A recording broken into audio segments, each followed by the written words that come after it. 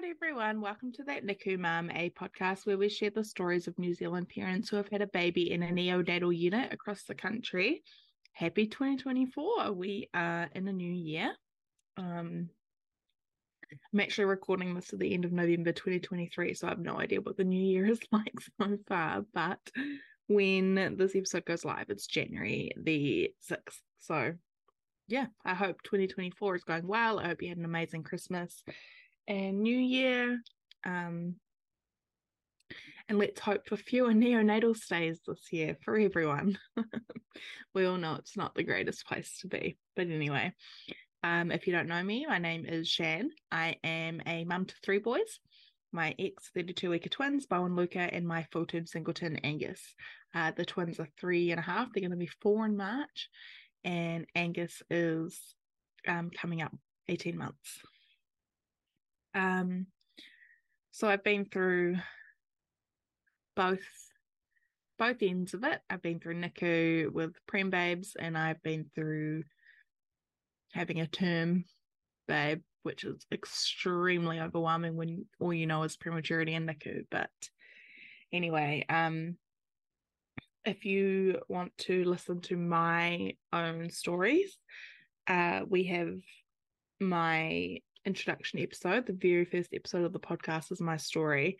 There's a bonus episode in there which is like my mine and my husband's story from my husband's point of view, and then a few weeks ago, I guess a couple months ago now, for World Prematurity Day, I did a little recap on our journey then as well. So yeah, also on my Instagram at That NICU Mum, lots and lots of wee little snippets from me and from my time in the NICU, plus how my dudes are all doing now. So yeah, if you are wanting to catch up, feel free. This is episode 37, so we've been going quite well. We are down to 1 episode a week for the remainder of January, and then when we're back in to February, it'll be back to 2 episodes a week, I'm hoping. I've got a few submissions to get through from when I opened submissions at the end of 2023. So I will be in contact with you at some point to book in a time and record your story. And yeah, I think that's all I have to say, really. So today we are speaking with Sophie, whose son Freddie was born in 2021 at 32 weeks after Sophie had a partial placental abruption. So she had some on and off bleeding after that and ended up being admitted antenatally for about 5 weeks. And then at 32 weeks on the dot, Freddie was born after she had PPROM. PPROM? Do you call it PPROM? Which is prom, I don't know. PPROM, preterm premature rupture of membranes. So she ended up with an emergency C-section, obviously.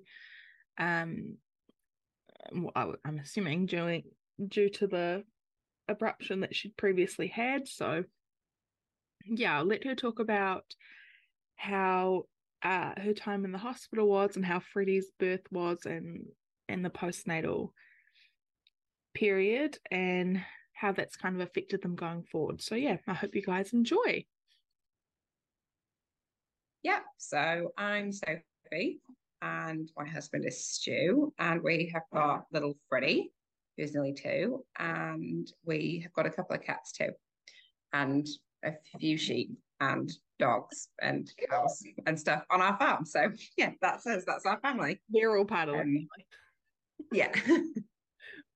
So when you found out that you were pregnant with Freddie, how did that all go? Like, was your pregnancy pretty straightforward?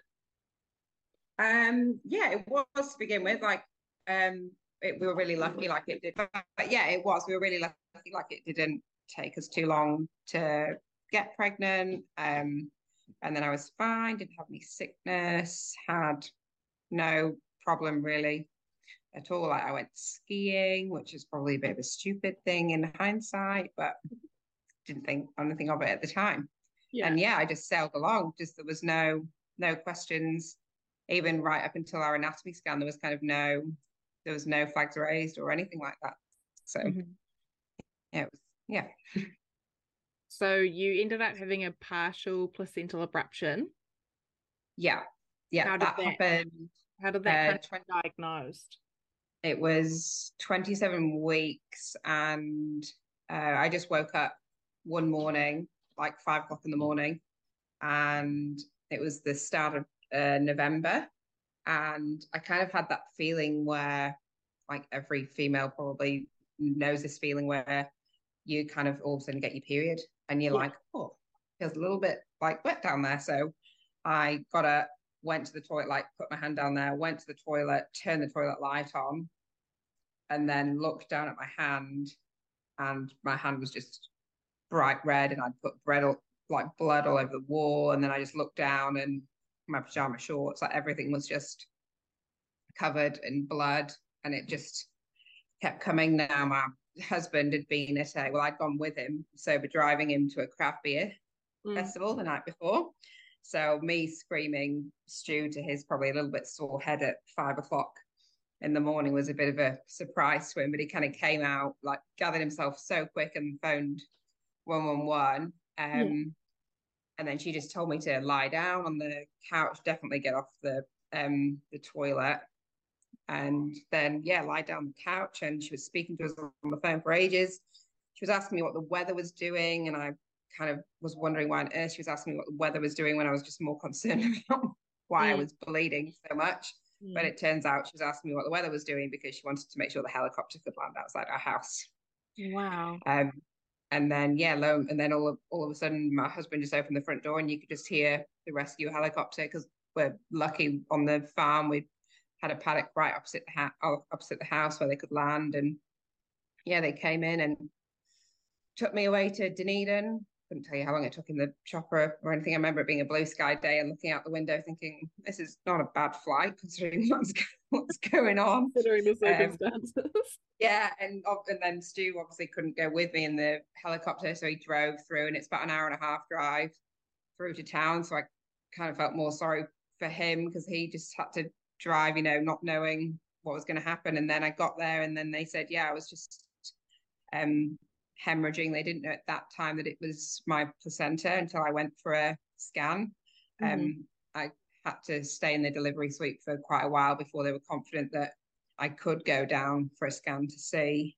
And it just turned out that basically my placenta was kind of partially abrupting and hemorrhaging.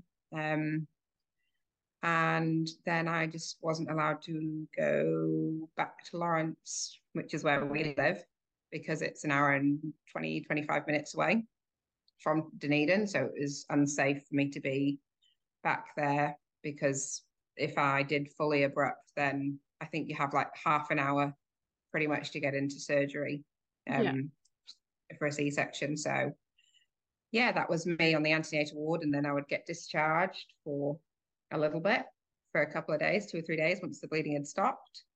And then I'd be back at my sister-in-law's in Dunedin. Luckily, we were really lucky. Jess and Will, they lived there. Then I'd bleed again, and then off to be back into hospital. So, God, how exhausting. It was exhausting. Antenatal wards are probably interesting at the best of times.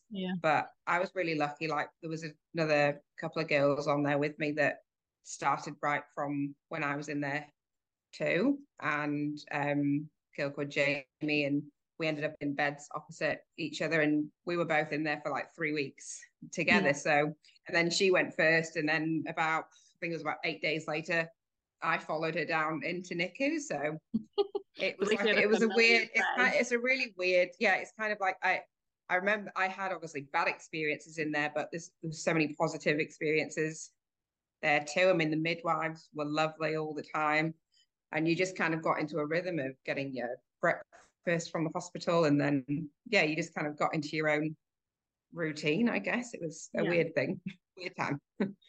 Had they talked to you about what happened if you did have a full abruption? Like, were they reassuring, or did they give you like worst case scenario?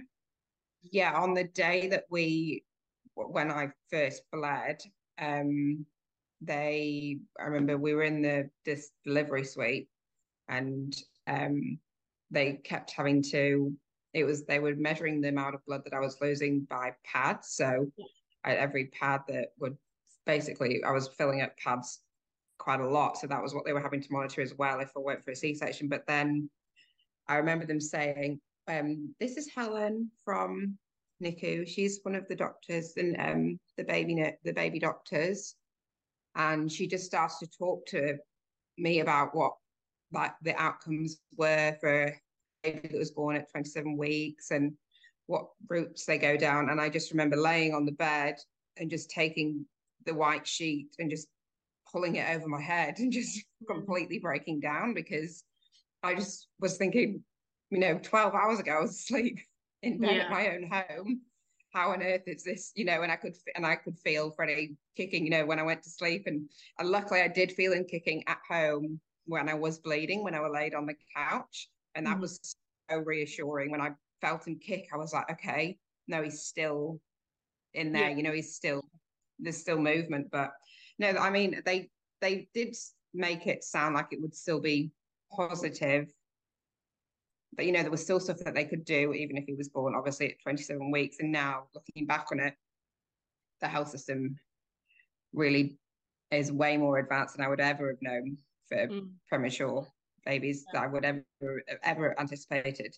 And I did get given the steroid injections as soon as I went in there as well for his lungs. So, yeah, at least I managed to get that on board for a few weeks before he was actually born. So that definitely makes all the difference. And then he was born at 32 weeks. So were you still bleeding by the time? Yeah, I was bleeding intermittently. And then at 31 weeks, I was discharged again. That was like the third time that I was discharged.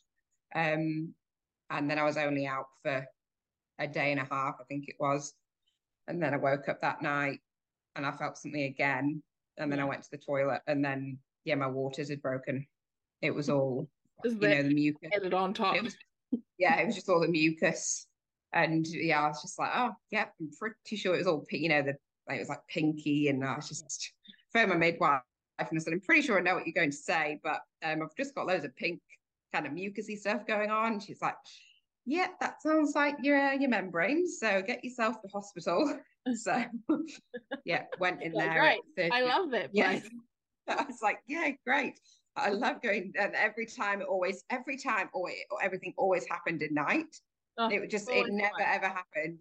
Never happened during the day. Like both it's always honestly, my poor sister and brother-in-law, I felt so like my sister and brother-in-law, they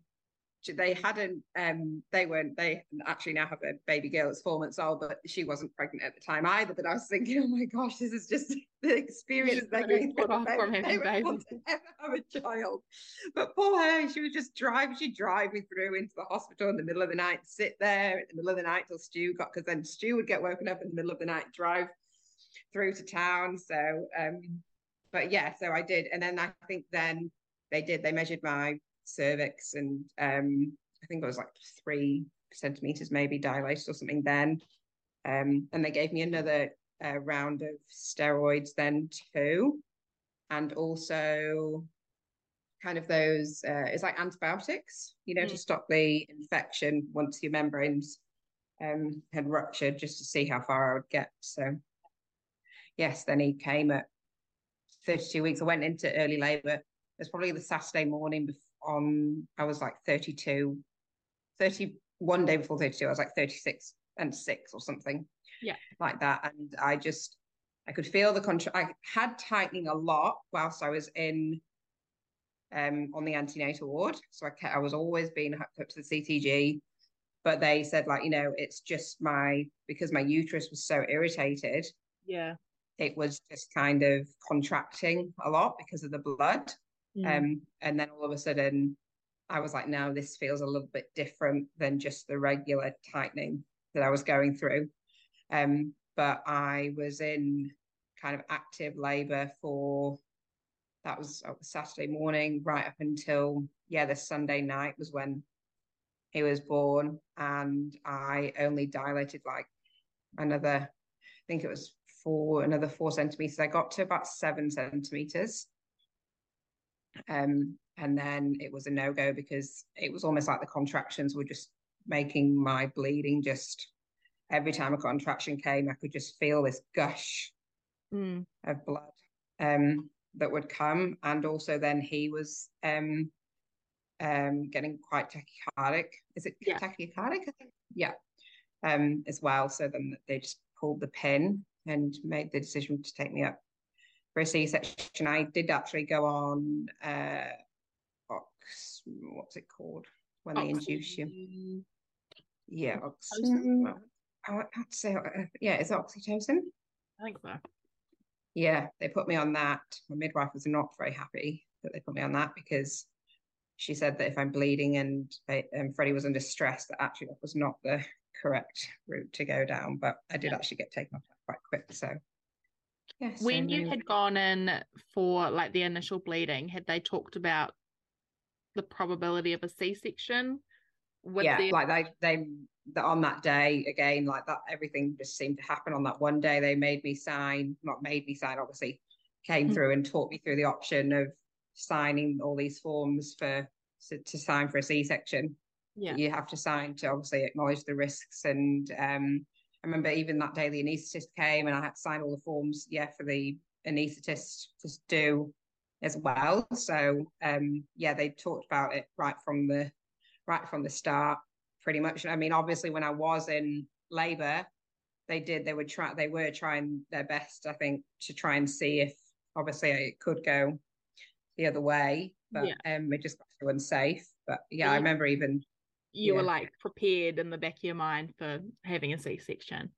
Yeah, I mean, I was prepared knowing that I would maybe end up having to have a C-section. I had no idea. I mean, I've had relatives, my own sister has had a C-section before, but obviously I think unless you've probably gone through it, you don't anticipate what it actually entails, kind of the Jesus cross, and when you're laid on that table. I don't, some memories will never leave me. I just remember feeling like Jesus on a cross on that table in there, and just thinking. And I remember I was on the gas and air before I went even up there, and then I assumed that they could just take the gas and air with me in the elevator because I was at that point having really, really strong contractions. And then they were like, no, you can't take it with you. And I remember sitting on the table in the surgery and they're talking about shoving this needle in my back. And I'm like, I don't care what you do, but I'm in the middle of a contraction, so just do something to me. Yeah. And then I remember everything just going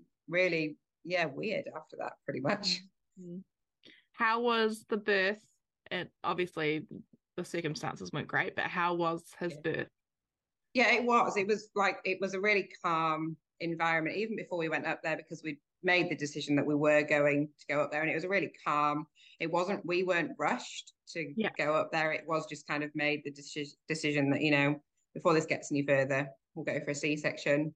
And then I got put on, not the back burner because that sounds bad. There was another emergency then C-section before me. So then we waited around for a little bit longer. So then it was kind of more, could sink in a little bit more. And obviously my parents were over in England. So Stu just phoned my parents and told them, what was happening. It was way calmer. And then even in the surgery room, one of the nurses that was kind of overseeing it and was kind of stood with me, she was from about 25 minutes away from me when I lived in England, like where I was from. So it was a really weird, and I just remember talking to her the whole time.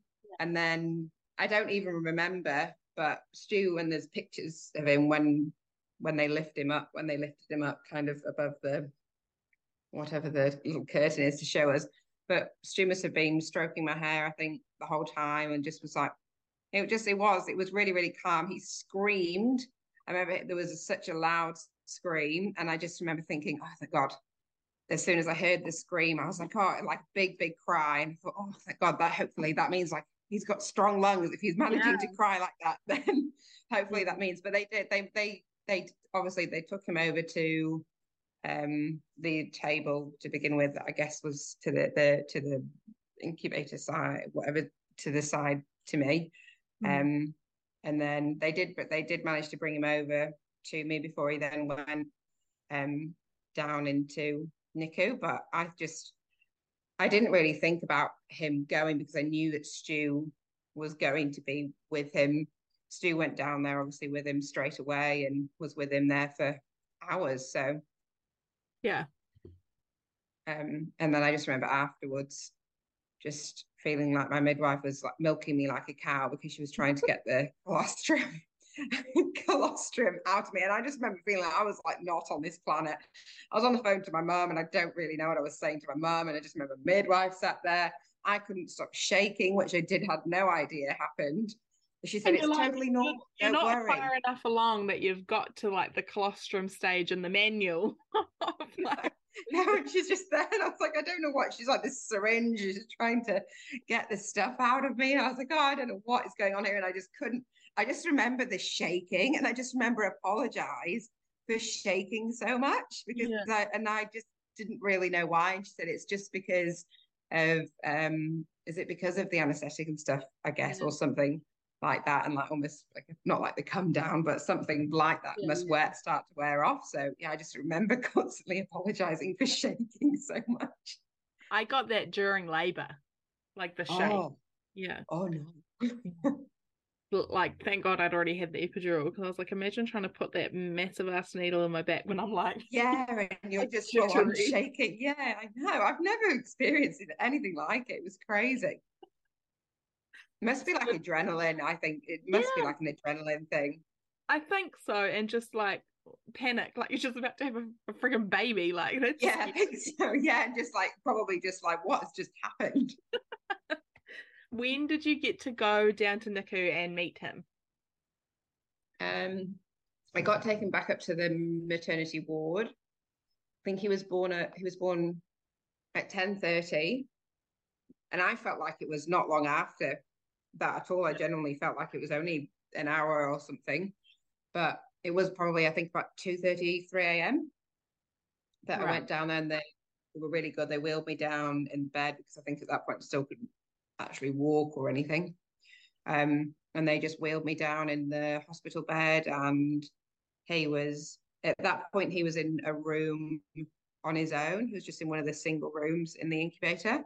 And I Mhm. just remember I've got pictures of me laying on the bed, like laying on the bed and putting my hand in there and touching him. And it was quite like it was a really real peaceful moment. We had been, I think it must have been that week prior, we were given the option to actually go down into NICU, and we were taken round NICU by a nurse. Good. I think so that it didn't become as confronting for the first time going down there. And I would recommend that probably to if people were comfortable with it and if it wasn't too confronting for people to go through with prior if they had enough notice, Mm. because I do think knowing the surroundings, I think that's also why I was maybe felt okay about it even up in the like delivery suite and everything as well. I just knew where he was going Yeah, from yeah. having met But the it's quite nurses and like the doctors. sensory overload. Like there's so many lights and noises, Yeah, different yeah, smells and everything. It is very overwhelming. So to be able yeah. to, And I think all of the, yeah, just like the incubator and all of the tubes and the wires and everything. I think yeah, if I hadn't known what to expect, if I hadn't seen anything like that, because I mean, we've all seen it probably on TV and mm, films and everything like that. But I think until I was actually there and I understood, for his gestation, especially for his gestation, where he might go to and what he might be like for a bit, yeah, then it made me feel more comfortable. But yeah, we didn't stay down there for long. I mean, I think that, we couldn't do anything at mm. that point for him. And we had an orderly that was just stood outside the door as well, waiting to push me back up to the room. So, Like the yeah, we went. pressure, eh? You're like, okay, well, Yeah, I was like, come here okay, so now. All time's good. up. We'll go back up now. But yeah, you don't. I mean, we didn't get obviously much sleep. So you just slept on a chair. We were really lucky because This was in December 2021, so it really was kind of like the height of like COVID measures everywhere.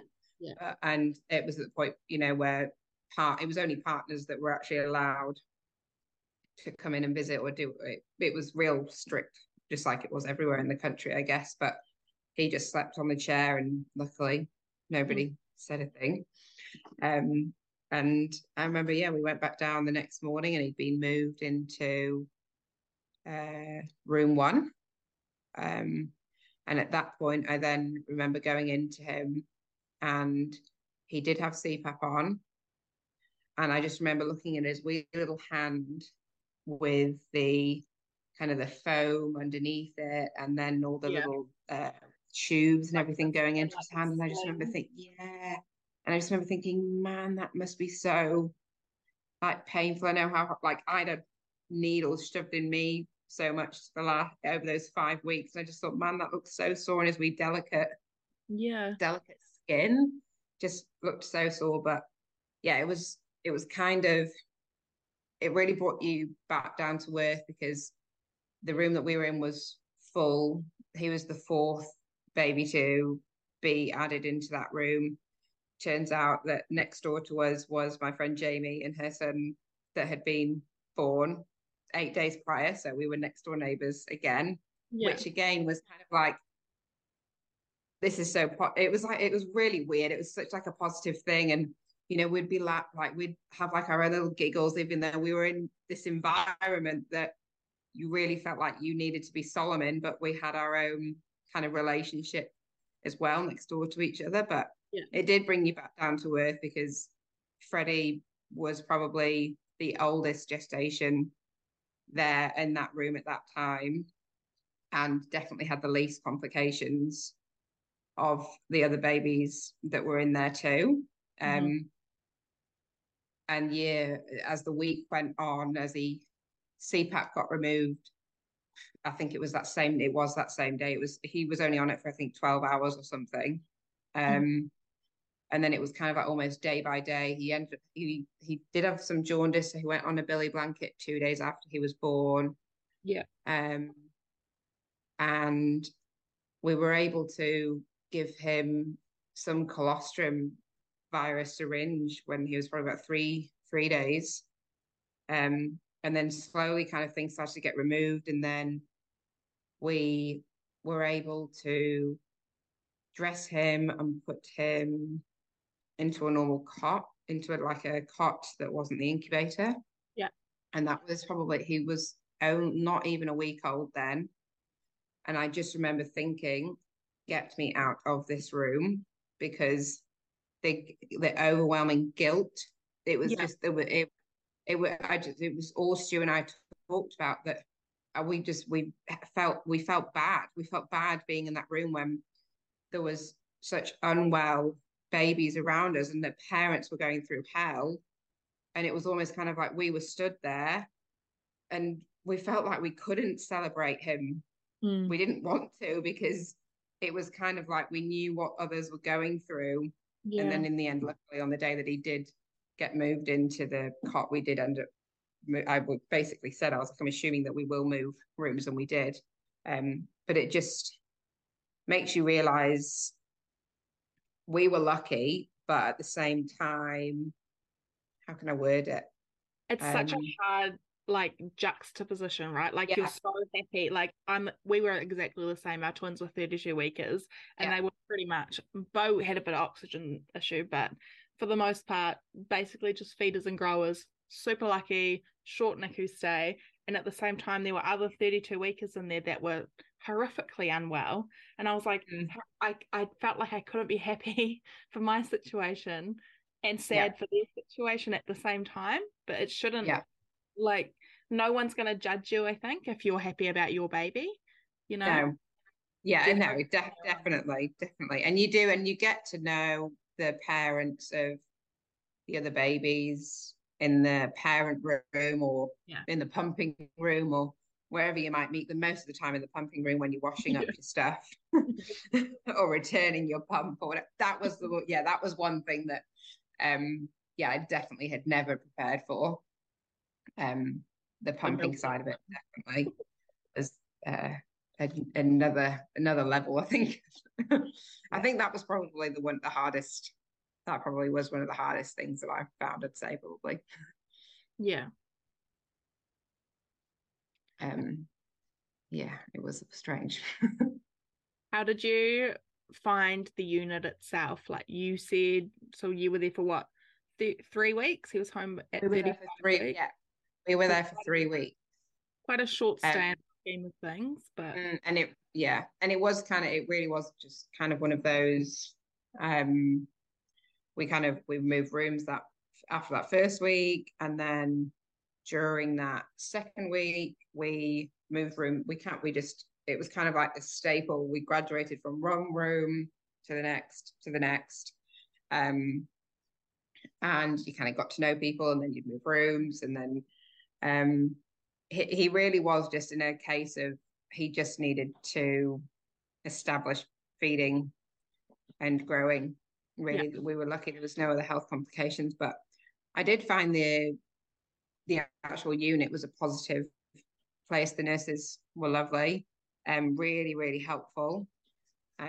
Especially a couple of them really were great to try and establish the breastfeeding side of things. Because he really was keen to try and latch on and seemed to have a reasonable kind of sucking reflex. So some of the nurses were really, really helpful in that. So it was positive. Even the private room that then we went into with Freddie, that when I just remember sitting there, and then they said, "Do you want to go into the room with Freddie tonight?" This was day before New Year's Eve. yeah. And I was like, "Oh, do you like to stay?" And they said, we think that you're ready to go and stay in the room with him. I was like, They oh, always just spring it on you. It yeah. I was seems like, like a last minute um, thing. yeah, sure. I'm thinking, I mean, I know it's like a second away in the corridor, but I was like, oh, yeah. Oh, so you want me to be, so I'm a fully, you want me to be a full parent? Sorry, what? I don't understand. I don't understand. What do So you mean? You're not going to come with me and do the night nursing? I was like, what do you mean? So you're not going to stand over me with the nappies? Nothing. And I just remember phoning Stu, and I was like, Stu, because we're obviously farming over December and January for sheep and beef farmers, which we are, is the worst time of year for him to be having to go back and forth. And luckily, we're really lucky. We've got really supportive family, and his brother and his dad is on the farm, and his mum and my sister-in-law. Yeah. So they could really handle everything. But I just felt so sorry for him. But I just remember phoning him and going, "We're going into a room, so you've got to drive down now, because I'm not staying in that room overnight on my own. I can't do it." So yeah, he drove over, and then we just spent that first night in there, and I just remember thinking how Yeah. surreal it was. It was like, it was so nice, like, and just cozy in that little room. We had TV, and it was a really cozy experience. And then we spent New Year's Eve in that little private room, which was kind of like quite special as well at the same time. I mean, we were obviously always going to, your own little New Year's Eve party. Just yeah. Literally, I think we got Uber Eats and sat in there, and we were meant to go out for a meal. We were going to go out for a meal with with my friend who was in NICU, and we'd booked a table and everything. And I just said, "Sorry, I can't go with you. we have to stay with our, we have to be parents now and stay with our child." The audacity. Yes, I know. But so I did have positive. You have a really weird, and I try and explain it to Stu, but he doesn't get it up, doesn't really understand. I don't think that you don't have a yearning to be back there, but it's just somewhere that you get so comfortable in. Do you know what I mean? You get really so comfortable to the routine, and you get comfortable to the surroundings and the environment. And for such a long time after, that's the first place that you bring your child up. And for some people, it can be for months. And it's like, I think because it is the first place that you are with your child for a period of time, it kind of has that kind of home place in your heart in a really weird way. That's the only way I can describe it. Yeah. She No, I thinks I'm very strange to try and say that it was like a comforting place, but we will drive past the hospital and I'll say to Bo and Luca, like, you lived there when you for a whole month yeah, after you were born. Like you lived there. That was your home. yeah, same, Because you couldn't yeah. have one. So I try and yeah, I get what you mean. It's like familiar and like you say, the routine. Mm, Nurses, you get to know like specific nurses and doctors and lactation consultants and who else. And it just yeah, it's such a huge part of your life while you're there. Obviously now we look back, definitely. like there was nothing. But when you're Yeah. there, it's like your whole world. It, yes, exactly. Yeah. Definitely. How was it when you guys got to finally bring him home? That was really special. I mean, apart from one day when we were in NICU, I think it was the week after he was born, because obviously I wasn't allowed to come back to Lawrence. So until he was born, I hadn't been back to my home for, well, 5 weeks. Yeah. So then 6 weeks came around, and even the nurses said, look, why don't you go home and have a breather? Because we were just staying in um, like a small kind of studio Yeah. around the corner from the hospital in an apartment. And so I'd only been home once before we brought Freddie home. And it was kind of like sheer panic of when they said that we could take him home of, okay, so let me think. And I'm anybody who knows me knows that I do like to be quite organized. Yeah. So I had some stuff at home, but I had definitely hadn't got like a bassinet, or hadn't No. got any I hadn't got anything sorted like that. I mean, we didn't even have a capsule. We went to Baby Factory, um, and we hired a capsule from there. Really, I mean, they said that they didn't have one, and then we tried to explain our circumstances. And then they were very helpful, and they gave us one. But yeah, and I just remember us having to roll the towels up to try and make it, Yeah. Yeah. which I'm not sure would have been is that safe, but it was the only way he was going to go in safely into the capsule. I just remember sitting. It was a really hot day. It was 2nd of January, really hot day. And I just remember, even now, I look at pictures of him and think, you must have been boiling, because he was in his woolen stuff with the little blanket over the top of him in the truck. And I just think, man, you would have been hot. And we got home and it was so strange. I'd given my friend who had said that we could use a bassinet and different stuff some warning. So she had come to the house and she'd at least dropped off somewhere that he could rest in and Yeah. sleep. Yeah. And we did get given a Peppy pod actually by NICU. So that was our backup as well anyway. And we just got home, but we didn't tell anybody that we were coming home. Yeah. And he just looked so, I remember how tiny he looked, even we'd sat on the couch and I just laid him on the cushion. And I just thought, oh my gosh, I can't believe it was so surreal him being there. It was absolutely crazy. And then we just sent a picture to like my Stu's mum and dad and my sister and brother-in-law, and they were actually on the farm. They were just at the house down the road, and they just were like, "What?" And then nobody said anything, and then all of a sudden, all these cars started pulling up at our house because they realised that we'd brought him. Because nobody really knew. I mean, at that point, he was still only 35 weeks. I think a lot of people assumed that we might, people would assume that you don't bring your child home Yeah. when Yeah. when they're not meant to be born, but you do.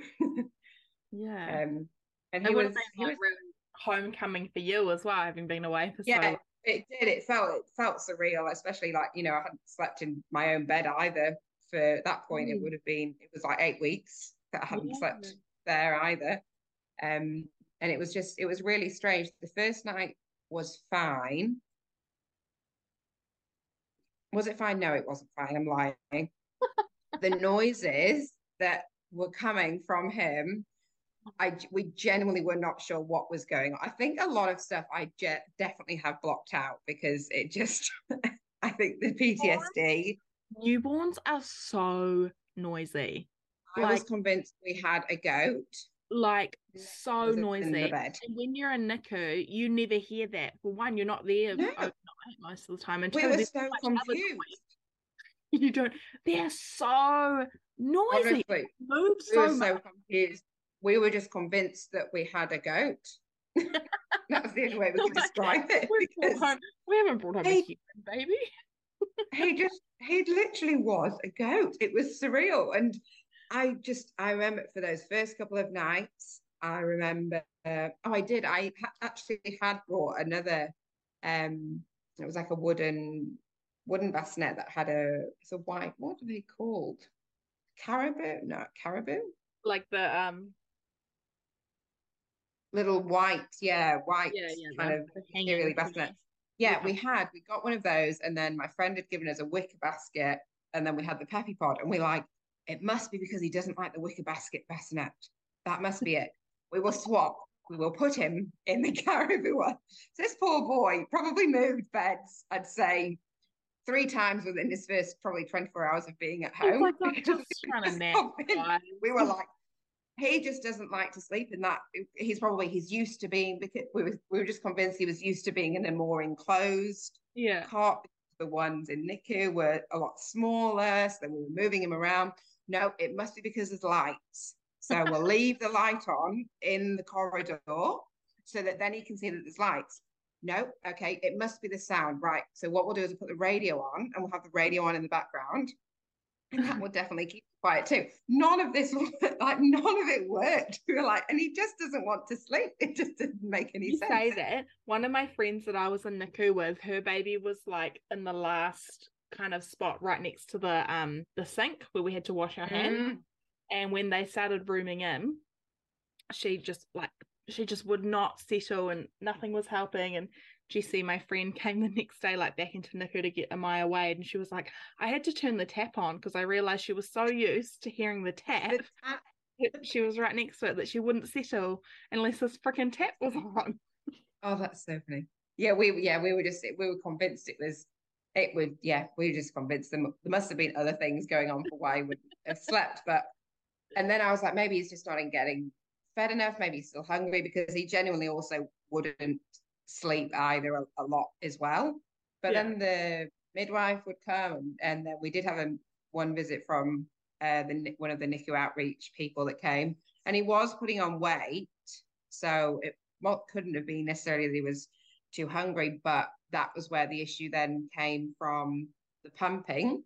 Mm-hmm. And I never had a problem with my milk supply when I was pumping, and I was so strict on the pumping kind of time. And then they told me to basically stop pumping once he developed, once he was able to fully breastfeed from me, which was why we were then discharged. Yeah. And then we got home, and then it was almost like, because he didn't have the kind of ability to get as much milk out of me as he maybe needed, and also he wasn't needing as much milk as I was then producing when I was pumping. Yeah. My milk supply then just kind of completely dropped out, basically. And he was ending up, then he was hungry, Mm. but I couldn't do anything about it. So then I remember the midwife coming and she said, maybe you try and feed him, and then whatever he can get from you, and then you put him on a bottle.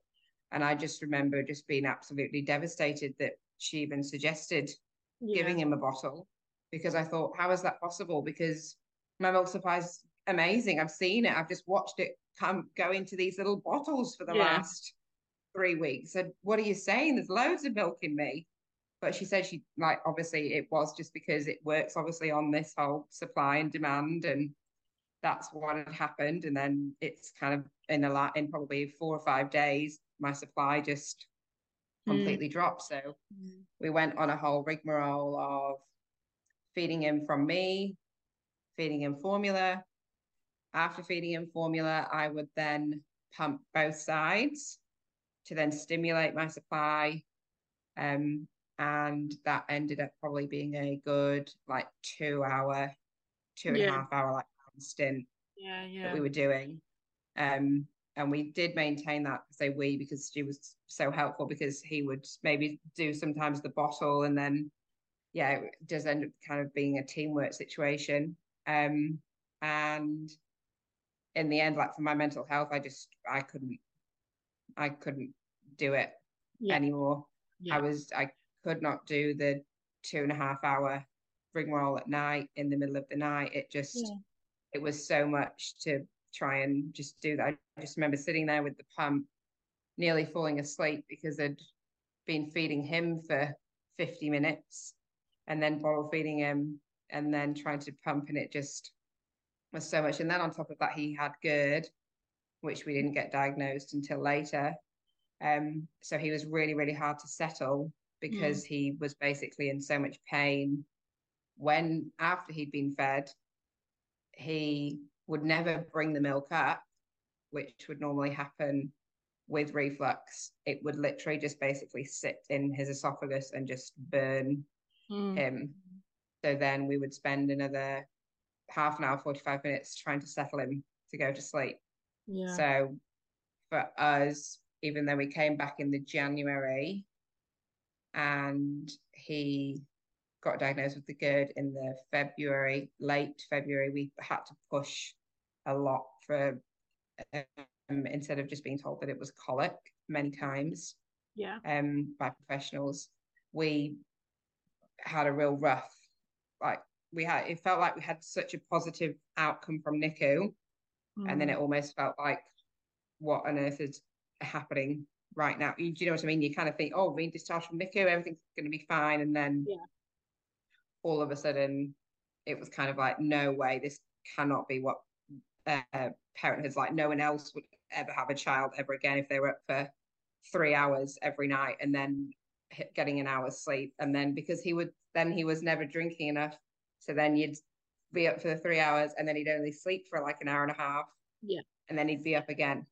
We were never getting that kind of newborn 4 hours of sleep or 3 hours of sleep or even 2.5 hours sleep a lot of the time. So it took its toll.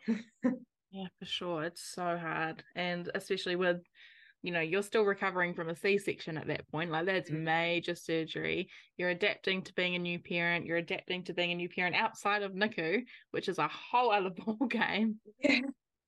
It's bloody hard. But you managed to get the reflux like under control so that he was a bit happier.